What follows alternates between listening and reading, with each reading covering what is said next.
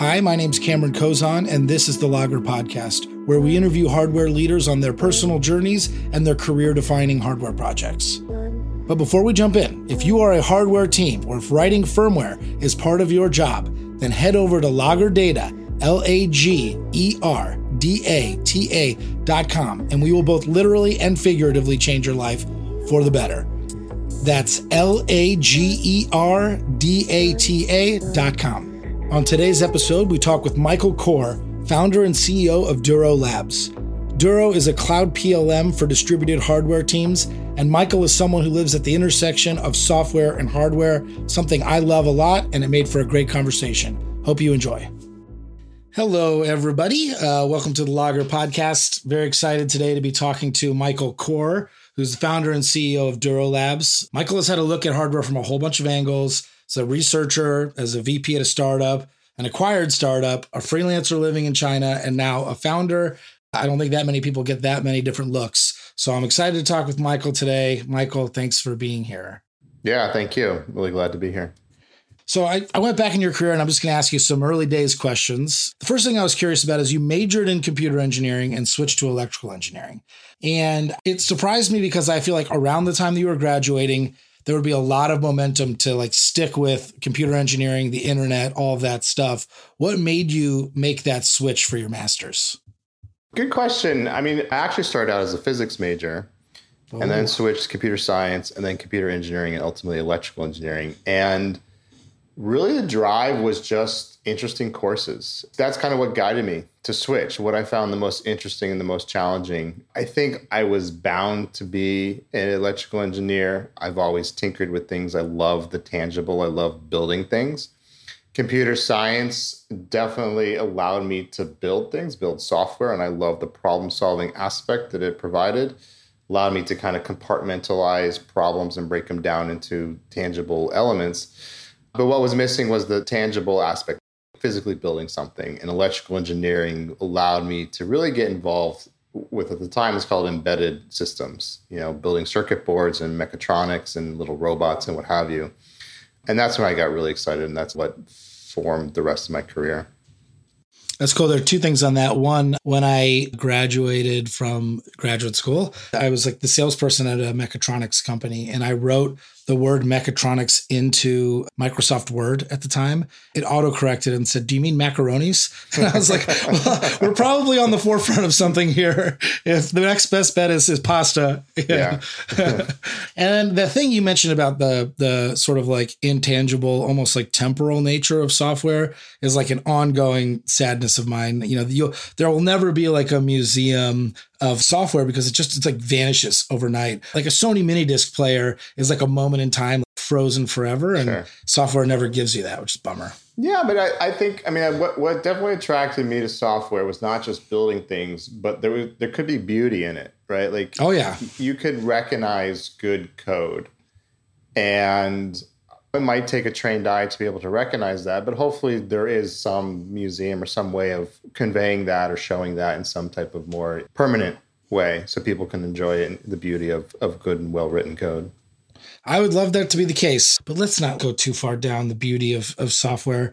We're here to talk hardware. Let's talk about the hard stuff. Yeah. So you spent your first 7 years after your graduate program at SRI, and your hardware software stuff is really closely aligned, which makes sense for what you do now with Duro. But SRI to me has always been awesome. I didn't realize till I was looking into it more that they also were consulted for the creation of Disneyland.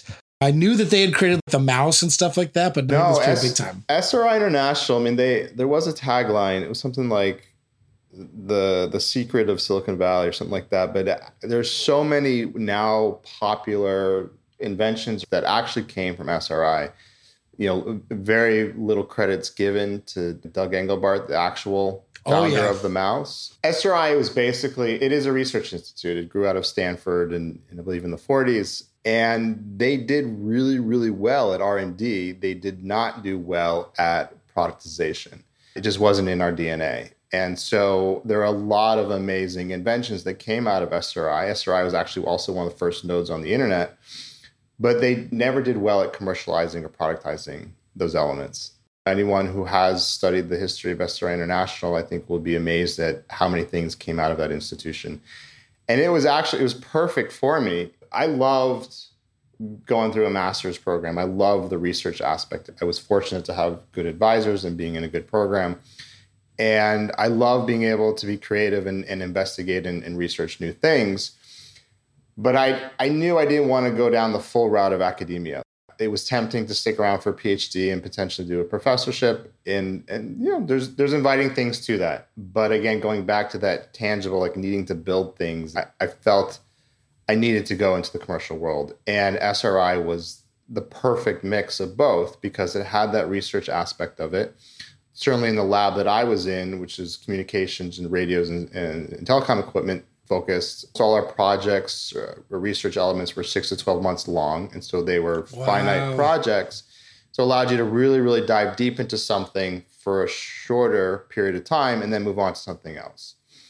But, with a tie-in to the industry, we were often hired by outside firms or companies or government institutions like DARPA to solve really hard problems. And so it wasn't purely academic research. Like there was a goal of moving it into production or doing something with it, but we would hand it off at the end. And so it was like a kid in a candy shop. Like it was an amazing opportunity. I had some fantastic bosses and mentors, and I really learned how to be an engineer at SRI and gave me a really strong foundation.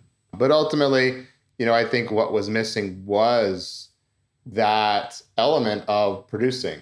I knew there was a different side of engineering. Like when you're building one unit or just prototypes of a product, whether it's a circuit board or a robot or some type of device, you make very, very different decisions as if you're going to build a million of it. And I was missing that element in my career. I wanted to learn about that. And so an opportunity opened up for me to join a friend's startup in clean tech and lead the hardware engineering team. And that's what really opened up my eyes to production and mass production and the different trade-offs and associated challenges. So you were there for 7 years. So you weren't there like quickly. So you did anywhere from 7 to 14 of these like 6 to 12 month projects. Did you basically become increasingly unfulfilled with like I got like a taste, but not the whole meal every single time? Because the 7 years is like a pretty long time to be there. So you must have loved it for, a certain period of time. I did, yeah. The short of it answer is yes. At SRI, depending on what path you take, there's lots of opportunities for you. You're always encouraged to be working on at least 2 to 3 projects simultaneously. Yeah. Because one project can end while another one starts. And so you just have some continuity of working hours, based on your own personal interests and responsibilities on whether it's just one project or 3 projects, but somewhere in that range. So I felt like there was always some part of my day was on these very short-term projects. Towards the end of my career there, I did build out a program. I had gravitated to telecom protocols. And at the time, like SS7, ISDN, and other types of and GSM was starting to become more prominent in the industry. And so I found telecom protocols and equipment fascinating. And so I always had one big project going on that I was managing and built a team and even opened up a remote office to be closer to some of our customers. And that was really fulfilling. That was my real first taste at building and managing teams and programs. And it was something I built along with my colleagues, obviously got a lot of help, but it was something that I owned and can be proud of. And it started to continue to grow. And that's why it was bittersweet. Like, do I want to stick around for another 7 years and really see this program blossom into a large, potentially even its own department?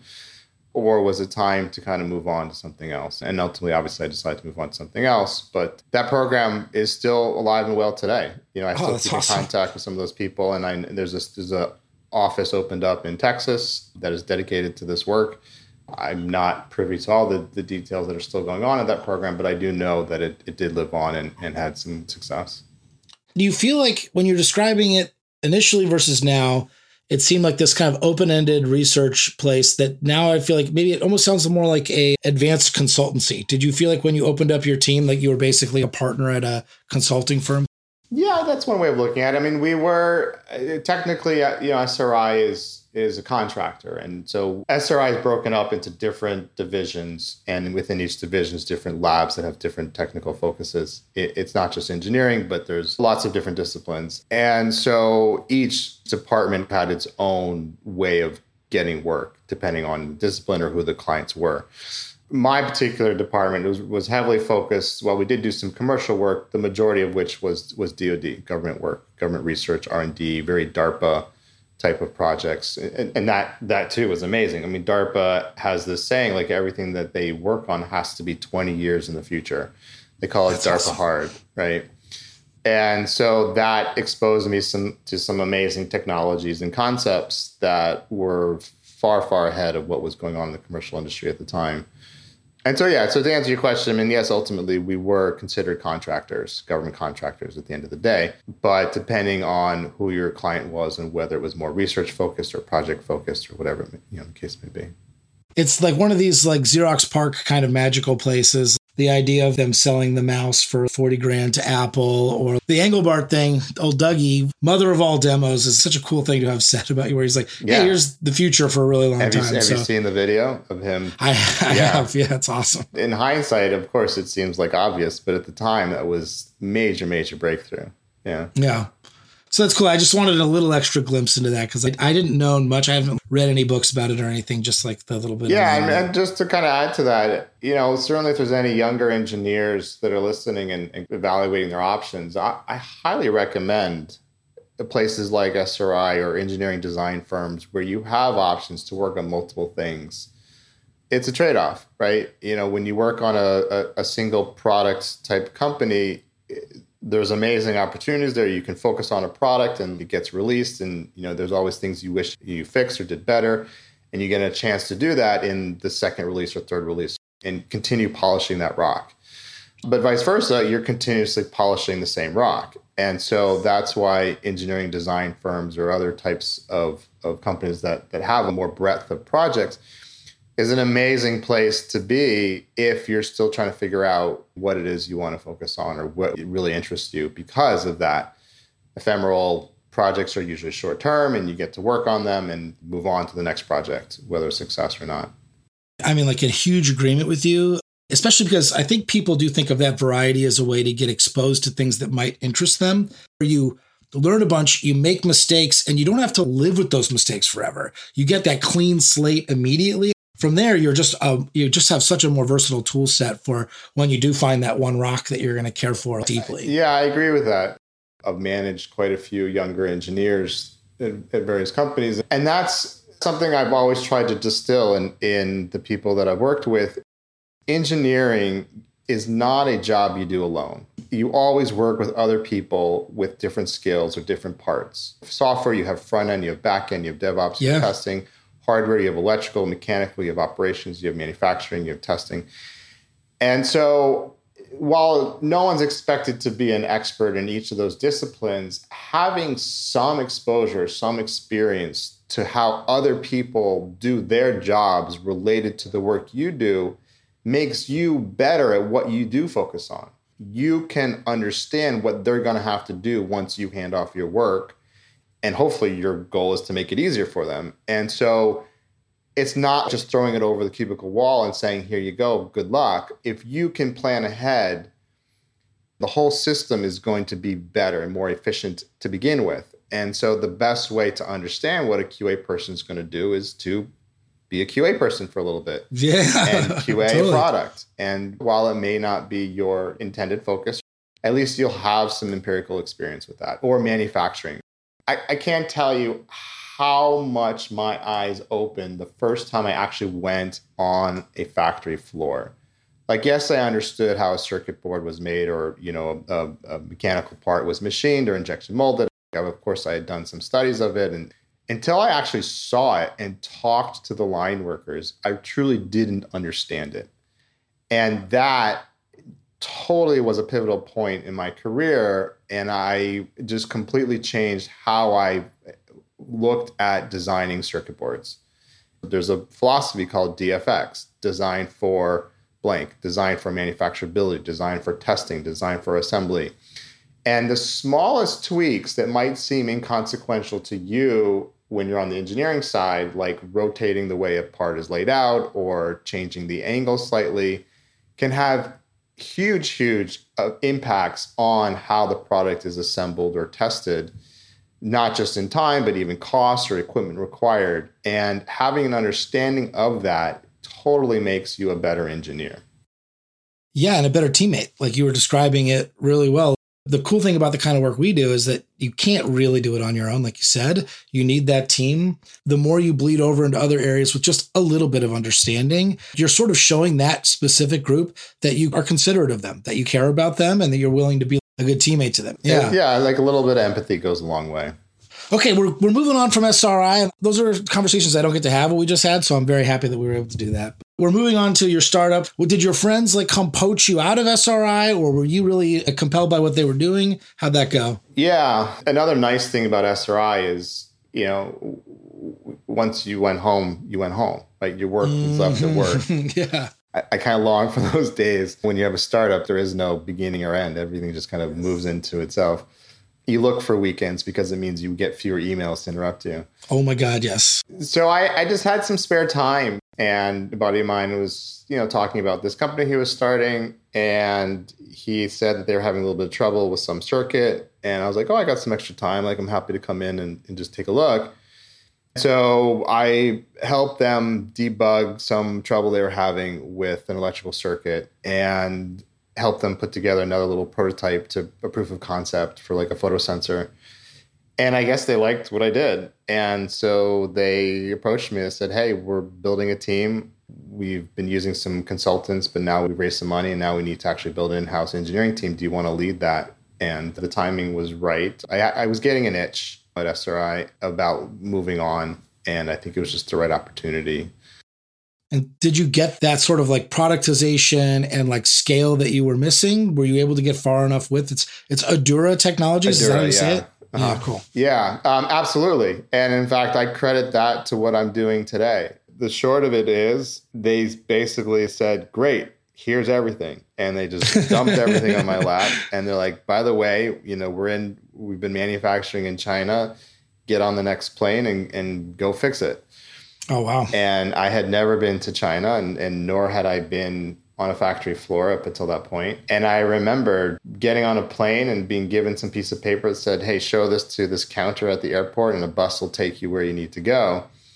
Obviously speaking no Mandarin and no idea where I was going. And the next thing I know, I'm on a bus and I'm being driven in the middle of the night up into Shenzhen from Hong Kong with nobody else that spoke English. They put like a little sticker on your shoulder when you go to the bus terminal. Then so you just trust that someone like the bus driver sees your sticker.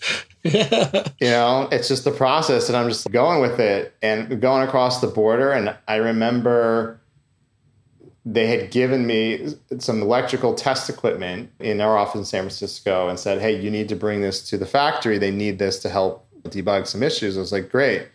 And I'm carrying some really expensive test equipment. And I'm like, I don't know. I'm like, am I supposed to declare this? And I see, the vans coming up to the border between Hong Kong and Shenzhen, mainland. And there's these clear signs that says nothing to declare or something to declare. I'm one of 12 on the bus and nobody else seems to speak English. And I'm like, I'm terrified. I'm like, am I going to get arrested here? Am I going to get deported? Like, I don't know what's going to happen. And I kind of, in like a mouse voice, I'm like, I think I have to declare something, but I didn't want to divert the bus. I was a little too shy. And they went through the nothing to declare. And I just, crossed my fingers and held my breath. They looked at my passport. They opened up the back of the bus to like look at the luggage. And I'm like, okay, I'm going to get busted here and with some X fine and be in some Chinese jail. And they just closed the bus and said, good luck. So then another like hour and a half in the middle of the night into no man's land. And this was pre-iPhone. I had no way of using like GPS to even know where I was, if I was going to the right place. The next thing I know, we're pulling up to some hotel and the driver points at me, like says, get out. So basically I went from 0 to 60, immediately. And then in the morning, same thing. I was told just to wait here at the hotel lobby and someone would pick me up and That's kind of the process. Anyone who's been to factories in Shenzhen, that's kind of it. You stay at more Western style hotels, but sometimes they're a half hour or so from the factory, and the factory will send a driver to pick you up. But it's funny because you're out there in the lobby and next to you is 12 other people who look just like you. And pulling up to the lobby is 12 other vans that look just like each other. And you have no idea which one you're supposed to get into and just hope for the best. 15 some years later, that's still what happens. And I feel like every time I go to China, it's another adventure. That's cool. You were there for like 3 years and it was acquired, right? Is that right? Or I want to say we were acquired maybe after 4. Okay, cool. Yeah, that time frame.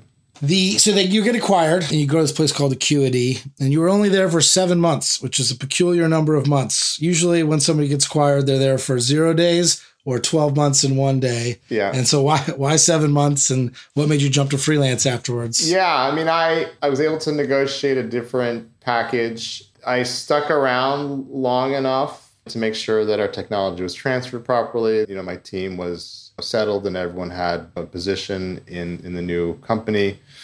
But I think culturally just wasn't for me. And it's no criticism of Acuity. It's an amazing brand and an amazing company and clearly one that's very successful. But it wasn't for me. I like the small, nimble teams. I like to be able to move fast. I like having sovereignty into making my own decisions and yeah. You know, it's a normal. I don't think the experience was anything new that other people haven't gone through working at a startup and then being acquired by a much more established company with processes. It's the same. That's repeated all the time. Yeah. But one nuance though that I think is worth focusing in on for folks is that people often think that you cannot negotiate an individual deal in that scenario. And I do think no matter where you are in the hierarchy, that is available to you. You may try to negotiate an individualized deal and then realize that you're not seen as valuable as you might have hoped. But like you should always maybe go for something like that because there's a chance that you're undervaluing yourself. And I've seen that happen over and over again. Yeah, no, absolutely. I mean, I was fortunate. I was in a position, I had some leverage. And, you know, there's some nuances to the deal. There was a period where I was no longer an employee, but I was actually a contractor. And so what I was doing in that contractor period was actually kind of reverse onshoring. Acuity had a manufacturing resource already here in LA in Chatsworth that they wanted to consolidate our product line with. And so I promised to help with that. And so what I actually was doing was bringing the product line back from Shenzhen to LA. And to be honest, that's kind of why I'm in LA now. The project was long enough and required enough hands-on that being in San Francisco would have been difficult. And so I moved to LA for a few months, just rented an apartment to oversee this project. And to be honest, kind of fell in love with LA. I was like, this place is pretty cool. It's a great city. And that's because of that experience was certainly a main motivation and factor of why I live here now permanently. It seems like you spent time living in China as a consultant there, helping people out with manufacturing. I didn't know about the Chatsworth project. But I was going to ask you about like pandemic, political situations, things like that. Do you foresee more manufacturing like of this for like startups and stuff like that coming back to the US? And is it practical? Yeah, that's great question. The pandemic is definitely accelerating it. I mean, here's something that I think the US needs to do better at. One of the first things I did when I moved to LA was I got involved with a program called Make It in LA through Mayor Garcetti's efforts. And that was exactly the goal was Los Angeles is the largest manufacturing city in the United States. We have access to some amazing manufacturing capabilities, aerospace to small electromechanical to textiles to food. All types of manufacturing are all here in the Los Angeles County and adjacent counties, and everything's accessible. Yet the branding efforts, nobody really knows that.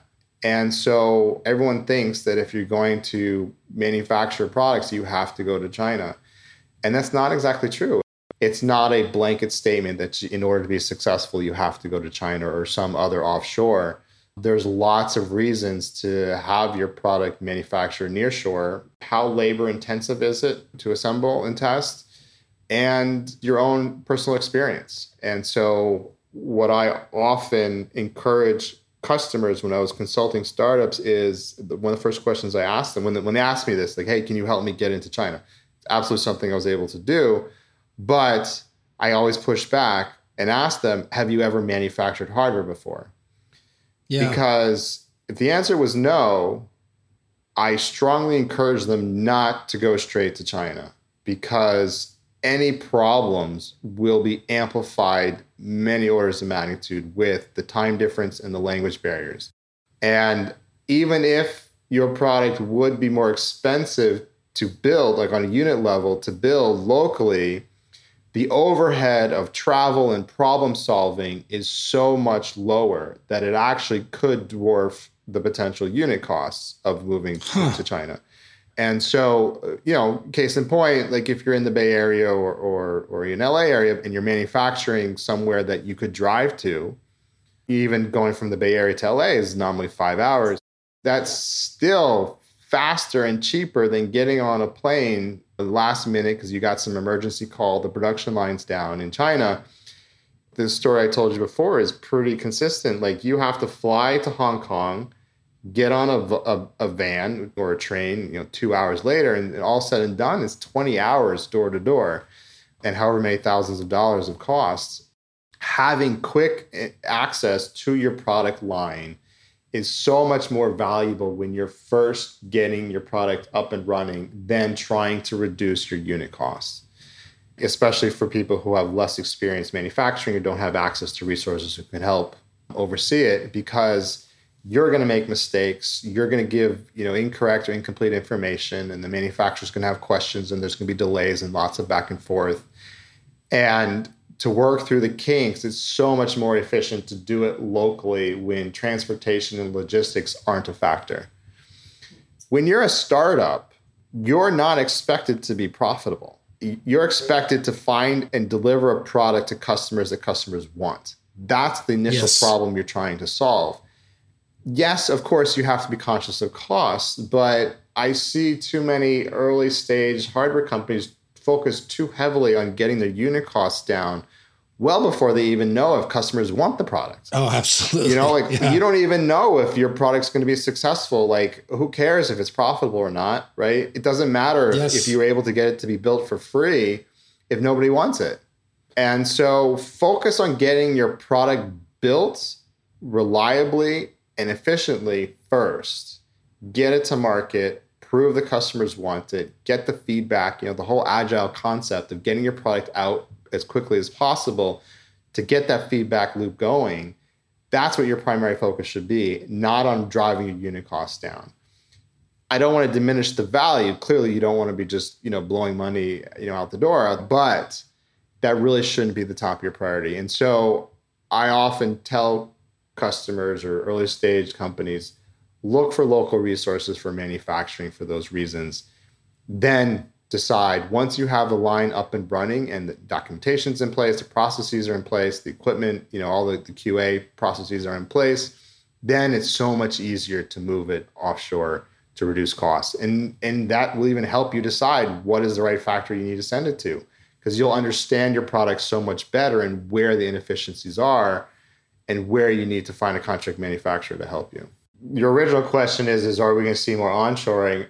I think the answer is yes, and a couple of reasons, which gets me excited. Certainly, first off, the pandemic is certainly forcing some people to bring their manufacturing resources more local because of travel restrictions. But I mean, what's really exciting about the hardware industry these days is there is a lot of innovation happening in manufacturing capabilities, like rapid prototyping, 3D printing, part machining. There's a lot of really, really good innovation by a handful of companies that is improving the speed to prototype and build products and reducing the cost. And almost all of that innovation is happening here in the States.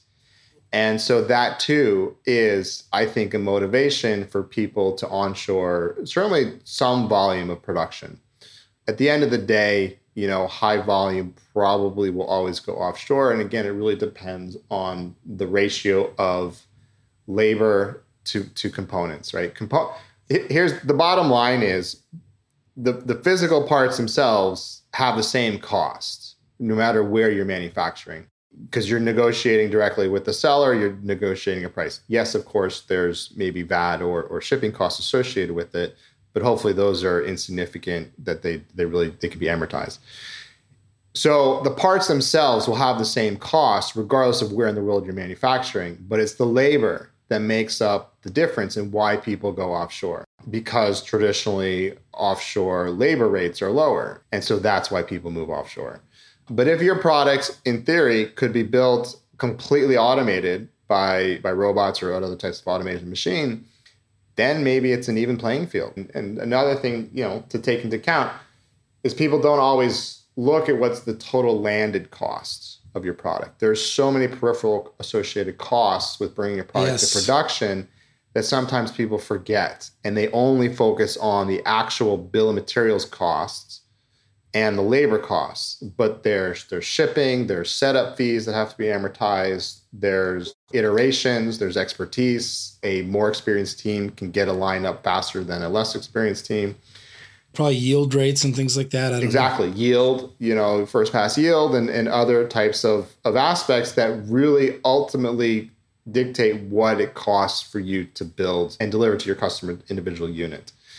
And so it really depends on the make of your product, how labor intensive it is or not, or how complicated it is or not. It's not just the bill of materials. Yeah. Today's episode of the Lager Podcast is brought to you by us, Lager. The Lager Podcast people are talking about Lager. Go figure. If you made it this far into the episode, that means you're interested in hardware, which means you're probably interested in Lager. So go give it a look. Lagerdata.com, Lagerdata.com. XOXO, we love you. Bye. I'm going to use this as a way to do a segue into something about that's going to bring us to Duro. My outsider view of hardware in the world of hardware is seen through the lens of somebody interested in startups, somebody interested in software, and somebody interested in products in general, but with a very close relationship to a lot of hardware engineers. And it felt like there was this really exciting moment, maybe it's 5 years ago, where hardware startups were getting funded like crazy and VCs were all about it. And then a whole lot of them failed, like a bunch of them failed. And I think that the myth around that now, if you were going to like poll a bunch of VCs, they would say things like, it's the same risk as a software startup, but for X, 3 times the cost. And at first I bought that and thought that it was structural. But what I recently have come to believe is that it's more of a cultural thing and a tools and process thing where hardware people just weren't as well trained in the startup way of doing things. And so they didn't have the processes, they didn't have the tools. There's things that are coming to play now with like continuous integration, version control, things like that just weren't there. If all of those tools were there, my question to you, and it's kind of connected to the stuff you're doing with BOM management and all that, is like, do you think that a hardware startup 3 years from now, let's say, could act a lot more like a software startup, and maybe some of those comparisons and that lore should like go away? Yeah, that's very astute. So here's the crux of it. It's when that wave of hardware interest, and many famous examples like Pebble, I think it's one of the more famous ones. The gist of it is it's hardware has, and I'm oversimplifying it, 2 main phases of development. There's the prototyping phase where you're trying to build an instance of your product to meet your functional and design needs. But then there's a manufacturing side of it. And they're 2 very different things. Like building one of something is very different than building a million of them, which is something that's unique compared to software, where software, you build it once and every copy you make is literally bit by bit identical.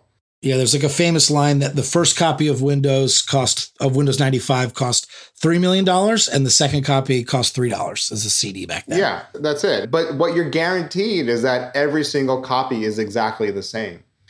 That is not true with hardware. Hardware is susceptible to the laws of nature. There's natural variance in the world. And depending on your manufacturing process, on how narrow or wide that curve is, and depending on your limits of what's acceptable on how many units coming off the line will work or not. the barriers to entry for prototyping came down tremendously in the mid-2000s.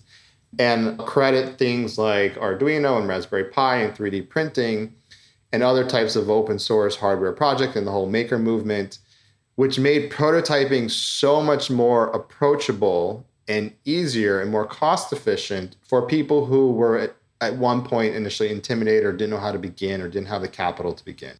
And so it's not that people didn't have good ideas before, it's people didn't know how to actually make them real with hardware. And so now the world made prototyping so much easier and so much more accessible, and there was motivation and people were excited about it. And then Indiegogo and Kickstarter also kind of helped accelerate and create platforms for these companies, to get the word out. But what happened is all that momentum basically just went smack into a wall when they tried to manufacture. Because manufacturing didn't have that renaissance and didn't get any easier. So many companies failed when they actually started to produce. There's so much cost and so much empirical experience you need to really know how to design your product for manufacturing versus prototyping. The barrier brought overconfident software people to come in and say, oh, this is going to be easy. Let me show them how it's done. Instead of to hardware experts, who are solving those sort of harder problems. And then they were like, this is going to be easy. And then they're like, oh, no, wait, it's really hard. And then the takeaway is hardware's hard. Don't do it. And I was like, well, maybe the takeaway should just be ask some experts. Yeah. I mean, here's the analogy. I think it's like medieval times and you have some foot army who's trying to penetrate a castle and there's multiple walls to get through. So I feel like that wave in the late 2000s broke through that first wall, but they didn't have the expertise or the energy to break through the next wall. But now that next wall is starting to come down because a lot of people, the professionals, the experts, are recognizing, hey, we need to improve our process, right? We need to make manufacturing easier. We need to make manufacturing more reliable. We need to make manufacturing more cost effective. And what's happening, and this is kind of where Duro sits, we're taking a lot of the amazing advancements that came from the web world in the mid-2000s, specifically things like that whole agile concept of doing rapid iteration and small incremental changes and evaluate things before you just do a full-fledged production, because hardware is expensive. And then there's just the advancements of web APIs and technologies and just concepts like the cloud and centralization of data. That is now starting to penetrate the manufacturing side. And we are seeing amazing new companies that are focused on the manufacturing processes and helping to improve those. The interest has come back in hardware. And I think that now combination of software and hardware and seeing the collaboration, how those tools, those disciplines are no longer different departments. They're collaborating more, and it's more thought of as an ecosystem, or some people call it a full stack. That needed to happen to create the demand. But then on top of that, the hardware industry, the manufacturing industry just needed better technology to make it happen. Yeah, and I like the analogy a lot of the wall 1 and wall 2. And at Lager, we're trying to work on continuous integration. At Duro, we're making second wall hardware companies, trying to get through that second wall. And I think that's like a really nice segue into Duro. And after all that stuff, you were freelancing and you're on your own, doing your own thing. And at some point you decide to found your own company and you have a co-founder. So maybe just a little background about starting it. It's got the name Duro Labs. So that makes me wonder whether you knew the product you were going to make initially, or you knew the space, so just take us back to that moment. Yeah. Well, so Duro was this idea I've had for a long, long time. It came from my experiences, even going all the way back to Adura, where I was managing the design and manufacturing of our products. It's really hard. Yeah. It's really hard. Yeah. And a lot of it doesn't need to be. A lot of it was just the tools that we had access to manage the data, meaning the bill of materials, the CAD files, supply chain, sucked. And really antiquated products that came about from the 80s and 90s when spreadsheets was the dominant UI and the cloud didn't exist, where hardware had separate siloed teams and each team had its own copy of the bill of materials. They each had their own software tools, CAD tools, ERP, data management, what have you, but none of them talked to each other. And I don't think anyone ever thought it was efficient. It was certainly better than like pen or paper, but there's a reason for it, right? At the time, the cloud didn't exist and a lot of these web APIs weren't as prevalent. But, having a front row seat, being in the Bay Area during that boom of the software and the agile renaissance and seeing things like CI/CD and automated testing and GitHub and other revision management tools and centralization, and websites talking to websites directly, being able to integrate and pull data, I was sitting there, at my desk, manually entering in parts from DigiKey and McMaster's websites into a spreadsheet. I'm like, why am I doing this? It is so inefficient and so prone to risk. And every job I went to had the same problems. And it wasn't just unique to one company. And so for a long time, I was like, I want to build a better mousetrap for myself. I know I don't have to be entering this information in manually anymore. No one else seems to be doing it. I'm going to take a stab at it. That's great. I know our CEO, Akbar, was at a very cool startup called Wrigley before this. And he would complain to me nightly about these bomb issues and like, wait, is it this email or is it that email? Yeah. V11 point. It's like, you just can't know that the message sent and the message received are like aligned. And we would talk about like, if you brought an engineer from 30 years ago and you brought him into the future and you're like, hey, let me show you the new processors you get to use. Let me show you all this cool hardware you get. They'd be like, oh, unbelievable. And they're like, okay, and then here's the software tools they're using. They'd be like, oh yeah, I know those. I've got you covered. Like there's nothing new happening there at all. No, I mean, the analogy I use is, and this is literally how what's happening is, imagine a software team having a local team and an offshore team. And every night the local team zips up their source code, just JavaScript files, right? Depending on your stack, literally zips up those files and emails them to the offshore team and say, here's my latest code. I get these funny looks when I talk to software engineers. They're like, why would you do that? But that is literally what happens in the hardware engineering space, right? I used to literally zip up my CAD or Gerber files and email them to my offshore team and say, here's my latest revision. I need you to tweak this or do this or whatever. And occasionally those are like, oh, not this one. Oh, wait, don't use that one. Use this one instead. With file names being like version 2-3/ my initials, final, right? Oh, yeah.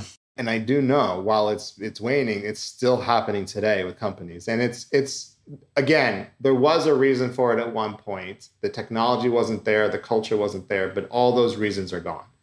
And so the initial part of Duro was, let's just get our tools better, right? Let's just build a better mousetrap. Let's use the latest technology. Let's use the latest trends in data management.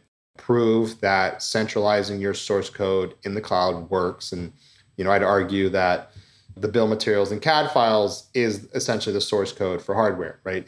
A lot of it was just timing that there's more market trends that are happening now that allows Duro to achieve even higher tiers and capabilities that it could have of just modernizing the data management. And things like digitization of the supply chain industry. I don't have to be thumbing through catalogs or websites to look for parts. I can use parametric generated search engines. I can link my bill of materials dynamically to those sources now so that I don't have to be waiting or doing manual updates to look to see if parts are in stock or the price has changed. It's no longer these siloed products. It can be a complete centralized platform that teams can monitor from one location through the entire design to manufacturing process. That's cool. If you think about that second wall, for people who don't know Duro, what are the parts of the second wall that you're trying to break through? A lot of it is that. There's one thing that will never change in hardware. Hardware takes multiple teams to build a product. An engineer isn't going to be both a skilled electrical and mechanical. You're going to have those different disciplines. You're going to have operations. You're going to have a manufacturing team offshore. So already you're creating these disparate silos of data, right? That's never going to change. But what we can do is make the transparency and collaboration much easier.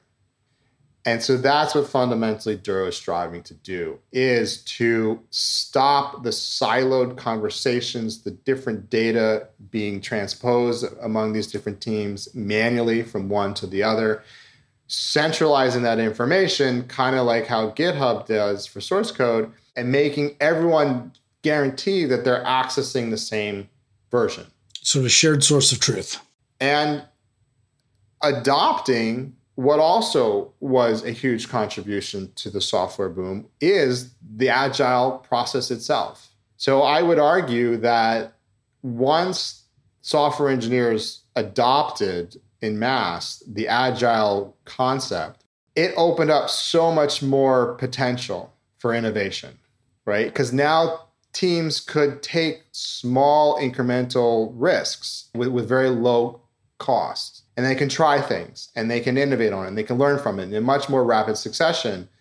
Whereas hardware, we weren't doing that.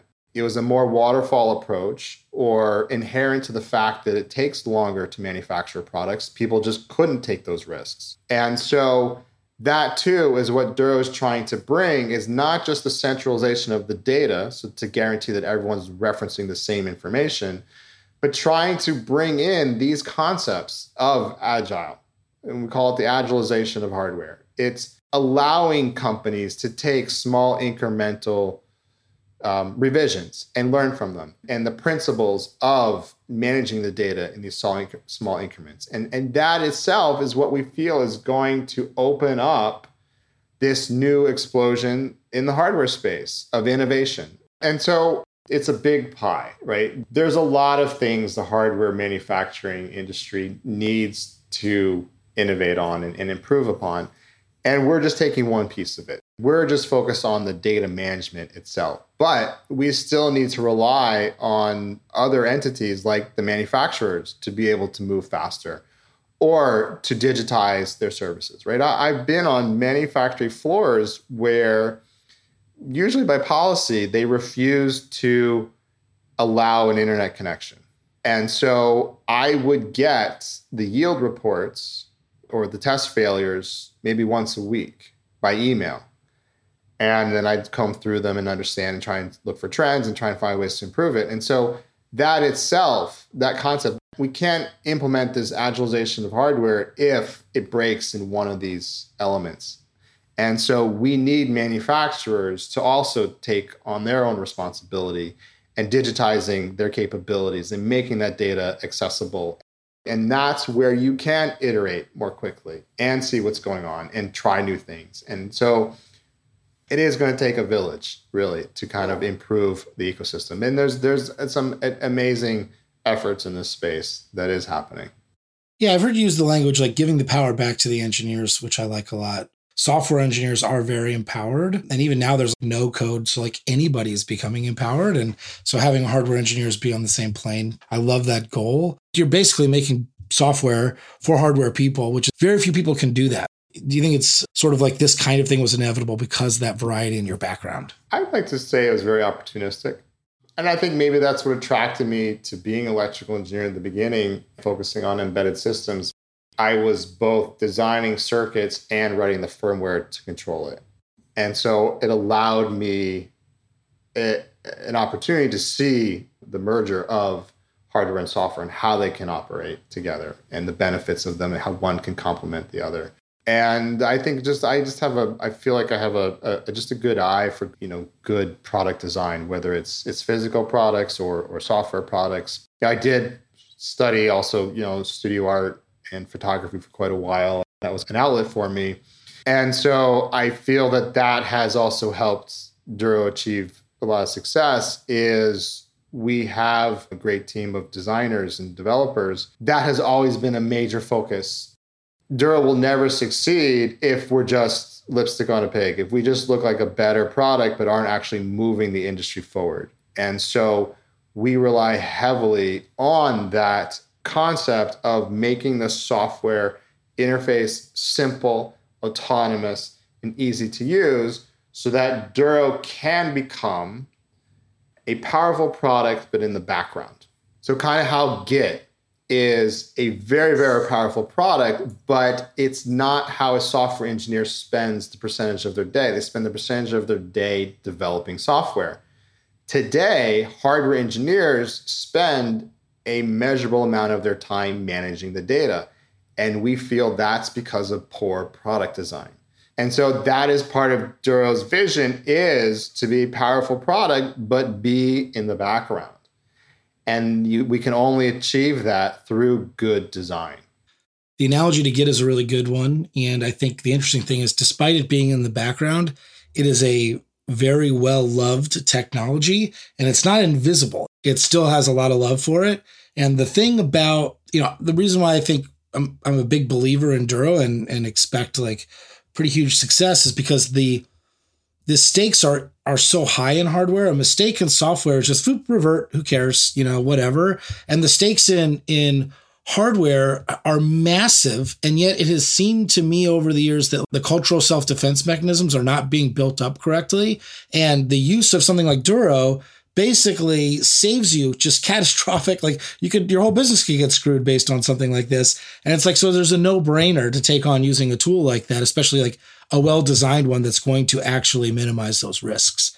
That's actually, it's a really good point. I want to highlight is, I say this, that the very first line of code a software engineer writes is git init, meaning they lead with setting up their revision control tools, and then they start writing code. Hardware engineers, that's not the same. Like hardware engineers love to just dive into CAD, start designing something, and then when either they recognize that I'm at a critical point, I need to save a snapshot here, or it's just an opportune time to pick their head up and take a breath and then start wrapping what they've done in revision control. That's a problem. Hardware engineers lag with revision control where software engineers lead. Why is that? And that is something that we've studied quite heavily at Duro, and we feel it's a little bit of a chicken and egg problem. The culture hasn't really adopted revision control as a very, very critical piece. It's more of an afterthought. Is it just a cultural thing and it's just we need to educate people on the value of revision control? Or is it because it's really difficult? And I think it's the latter. I think because revision control tools are really complicated for CAD products. They're often an afterthought or they're an add-on, and they're often expensive financially as well as they're just complicated to maintain. And that is why Git is one of the contributions to success. It's so easy. You don't have to install anything. You can literally go to a command line on a brand new laptop, MacBook, and type git init, and it works, right? Yeah. You can't do that in the hardware industry yet. And so that's kind of the chicken and egg dilemma. It's hardware engineers don't use tools like Git as ubiquitously or as early because they don't exist or they're too complicated. And so they're thought of as a pain. And it takes too much of their day. Engineers didn't become engineers to become data management people. They became engineers because they love to design. And so when you make them, when a lion's share of their day is spent managing their data, they get frustrated and they don't want to do it and they procrastinate. That's why I don't think revision management has permeated through our industry as much as it has the software industry. And so that is, Duro's goal is to become as simple as Git, where a hardware engineer is starting a new project, go to the command line and type Duro init, and then they start their CAD, right? And that has to happen, and that's going to take time. It's not just a cultural thing, but it's also a technology thing, and there's nuances. I don't want to oversimplify the problem. The nuances being that software is text files, yes, ASCII files, and it's so much easier. There's no proprietary aspect of it. It's so much easier to open and build tools to do diffs and mergers and what have you. Whereas a lot of hardware files are CAD files, which are binary and often proprietary formats. And so just the technical capabilities to open them up and to merge or branch or to show what's changed, that is a limitation. And so that does slow down the development of these types of tools, but hopefully one day, it will be here. Well, Michael, thank you very, very, very much. I super enjoyed talking to you. Thanks for being on the Logger podcast. I hope to talk to you again soon. I hope you had a good time. I don't know. What do you say to end a podcast? Yeah, well, thank you, Cameron. I really enjoyed this.